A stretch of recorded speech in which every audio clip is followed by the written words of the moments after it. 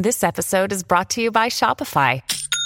Forget the frustration of picking commerce platforms when you switch your business to Shopify, the global commerce platform that supercharges your selling wherever you sell. With Shopify, you'll harness the same intuitive features, trusted apps, and powerful analytics used by the world's leading brands. Sign up today for your $1 per month trial period at shopify.com/tech, all lowercase. That's shopify.com/tech.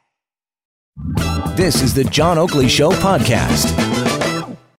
And away we go, hour 3. Great day for Talk Radio. It's a Thursday edition. You know, we had the Prime Minister earlier today. He's all chuffed about Canada's involvement with NASA in something called the Lunar Gateway Project, a project that includes an outpost that'll provide living space for astronauts orbiting the moon, a docking station for visiting spacecraft, and laboratories for research. Well, we're all about the science here on the Oakley Show, which is why we do almost now on a weekly basis, which is a good thing. Invite Dan Riskin to join us, Canadian evolutionary biologist and media personality. Danny's in the house. How you doing? I'm psyched to be here. I'm having a great time. Well, listen, this Lunar Gateway Project, you familiar with this? Yeah, sure. I mean, this is, it's about getting out into space. And so we have an International Space Station, and that's been great for 20 years. And I mean, somebody's been in space since 2000, right? So, we've been doing really great as a species to get out there, but we're only like 300 kilometers from the surface. I mean, you're just barely really in space. So we'd like to get a little farther out, like we did in the 60s, get out to the moon and stuff like that. And ultimately, the moon's not the ultimate goal. We want to go and see the planets and stuff. But a lot of the technologies that get us there are International Space Station technologies, but the next step is to get a little farther. And so going to the moon is the next step on the way to Mars, and it's a step in the right direction. So what's the return on investment getting to Mars? I mean, what's the end game or the ultimate goal? You know, it depends on what you're trying to prioritize. So one of the short-term benefits is that you create jobs for people who have lots of schooling in Canada, and you keep a lot of those smart people from draining to the States. And so you create opportunities for graduate students, for universities, and for industry to make really cool stuff. And Canada has, people like to make little jokes about the Canadarm, like, oh, look, there's a space station. Canada built the arm on it, and that sounds lame, but it isn't. It's a great arm, and you need an arm, right? I mean, like, if you don't have an arm, how are you supposed to grab that satellite and stick it into the cargo bay? And so we did such a great job on Canadarm that for the International Space Station, we built Canadarm 2. And so, surprise, surprise, the probable participation of Canada on this next Lunar Gateway project is probably going to be Canadarm 3, but I mean, it gets harder and harder because a Canadarm is like a remote-controlled, video game thing that, somebody has to know how to operate, and that's one of the things that David Saint-Jacques is doing on the International Space Station now.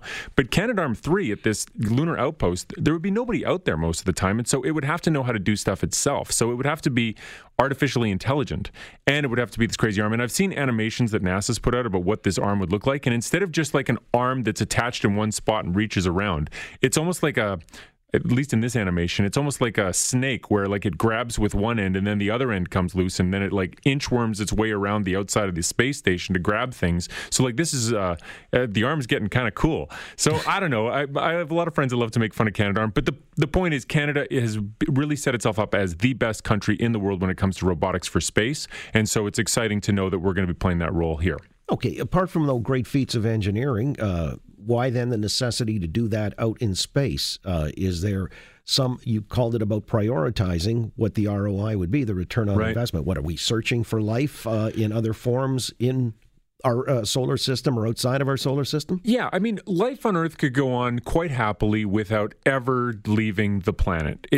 But humans just aren't built like that. We always want to go somewhere else. We always want to explore the places we haven't been, and that is the great frontier, and that is where human civilization is trying to get to next. And, we may say, Canada's not that into going there now, but in 20 years, somebody else is going to go there. It's part of human nature. And the answers that we can get from going to places like that sometimes are the ones we expect, we might find a shred of DNA there, for example, and that would change the whole way we think about the origins of life. Did life start somewhere else in the solar system and spread to all the planets, or does life independently start in different places? And if it does it come out the same?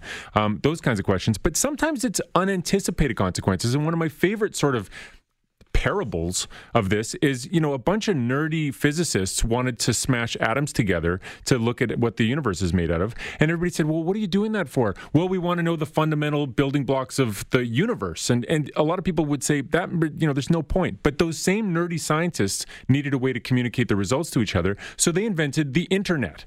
And now everybody's like hanging off every URL. Like, of course, our lives revolve around this. And it was an unintended consequence of letting smart people do the things that smart people do. So if we go to a place like Mars, you just don't know what's going to come out of it. There's no way to predict it. But in general, it's a good idea when all the smart people are saying, let's go do this really exciting thing because it's going to be great for humanity. Sometimes letting them do that is a good idea. Who knew Al Gore was a nerdy scientist? I don't know why he says he invented the internet. He clearly did not. Okay. Well, a politician who's fabricating a story. Weird, that's, welcome back to Earth. I mean, it seems endemic right. That'll never happen on Mars. Hey, by the way, if we did find life, look, I mean, we've got all these scientific sci-fi shows and so on and so forth, and it's pretty much advanced. But what is the standard for everybody clicking their heels and agog if we find, as you say, any shred of DNA?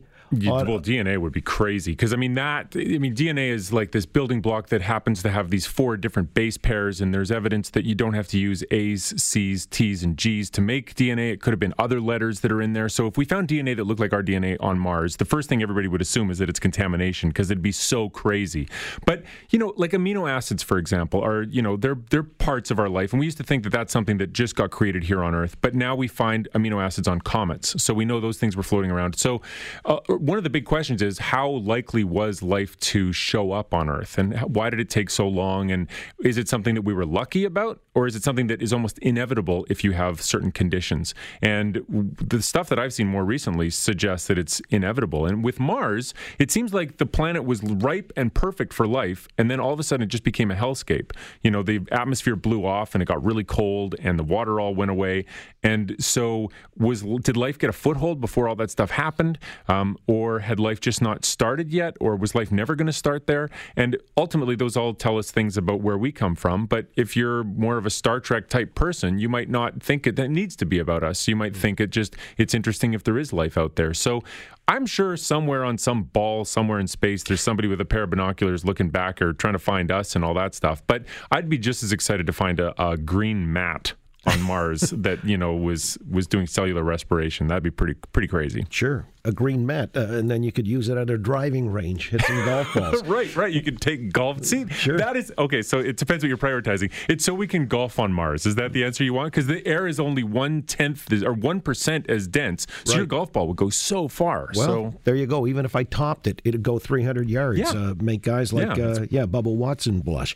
All right, with Dan Riskin, on the matter of exploring. Now, this is interesting because as much as we do direct our gaze to outer space, there are large tracts of the ocean that are still unexplored. Yes, absolutely. And new things are coming out all the time. And what I'm excited about is a new paper that just came out about sharks, suggesting that the rate of shark attacks is on the rise. Ooh. I know. You wouldn't think that because we have all heard so many times that sharks are in danger, their numbers are way down.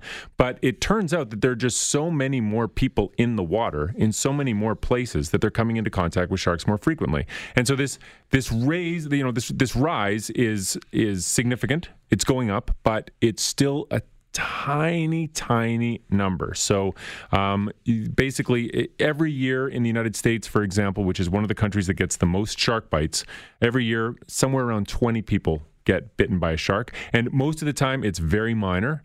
But if you do get bitten by a shark, about 2% of the time you will die. So it's a small number, and then a small number on top of that. And so I was looking for comparisons from the CDC on death rates, and I figured out that you're 150 times more likely to be killed by your lawnmower than by a shark. All right. Well, those are the actuarial tables. Yeah.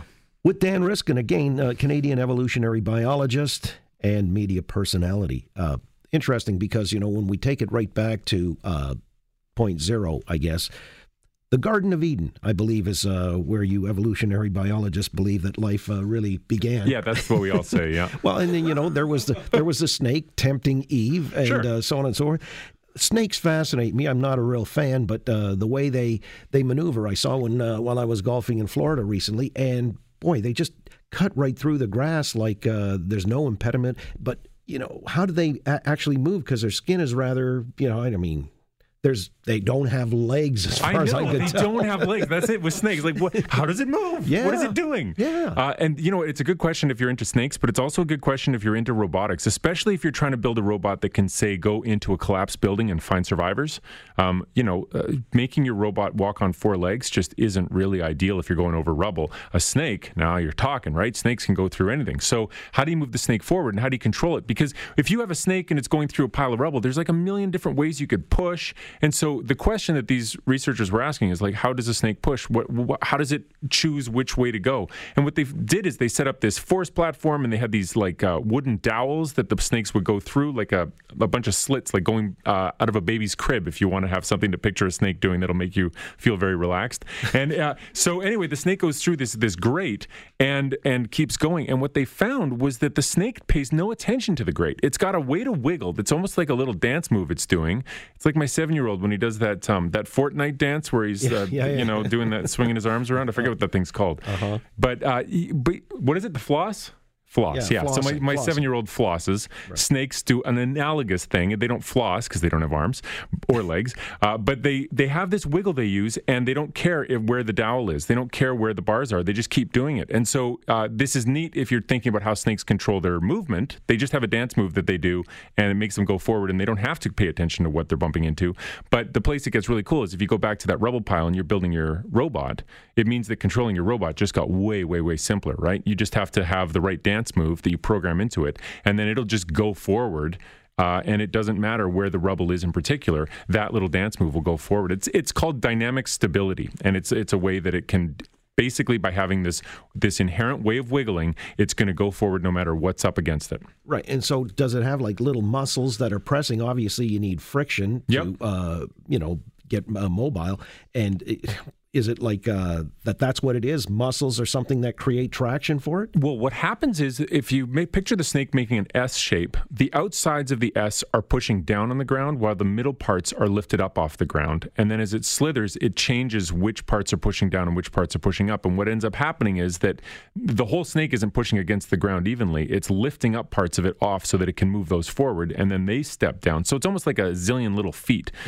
or one big, weird, windy foot, I guess, in a way. But it basically, a piece pushes down and it pushes back against the ground, and then it gets lifted up and moved forward, and then it gets back down on the ground and pushed back again, just like we do with our feet.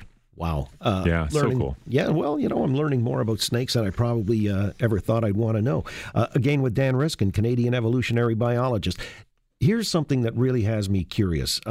Background music, actually, and a lot of people are inspired by such, or they like to put on some background music and mood lighting when they're trying to, I guess, find the muse to write or paint or whatever else. Yeah.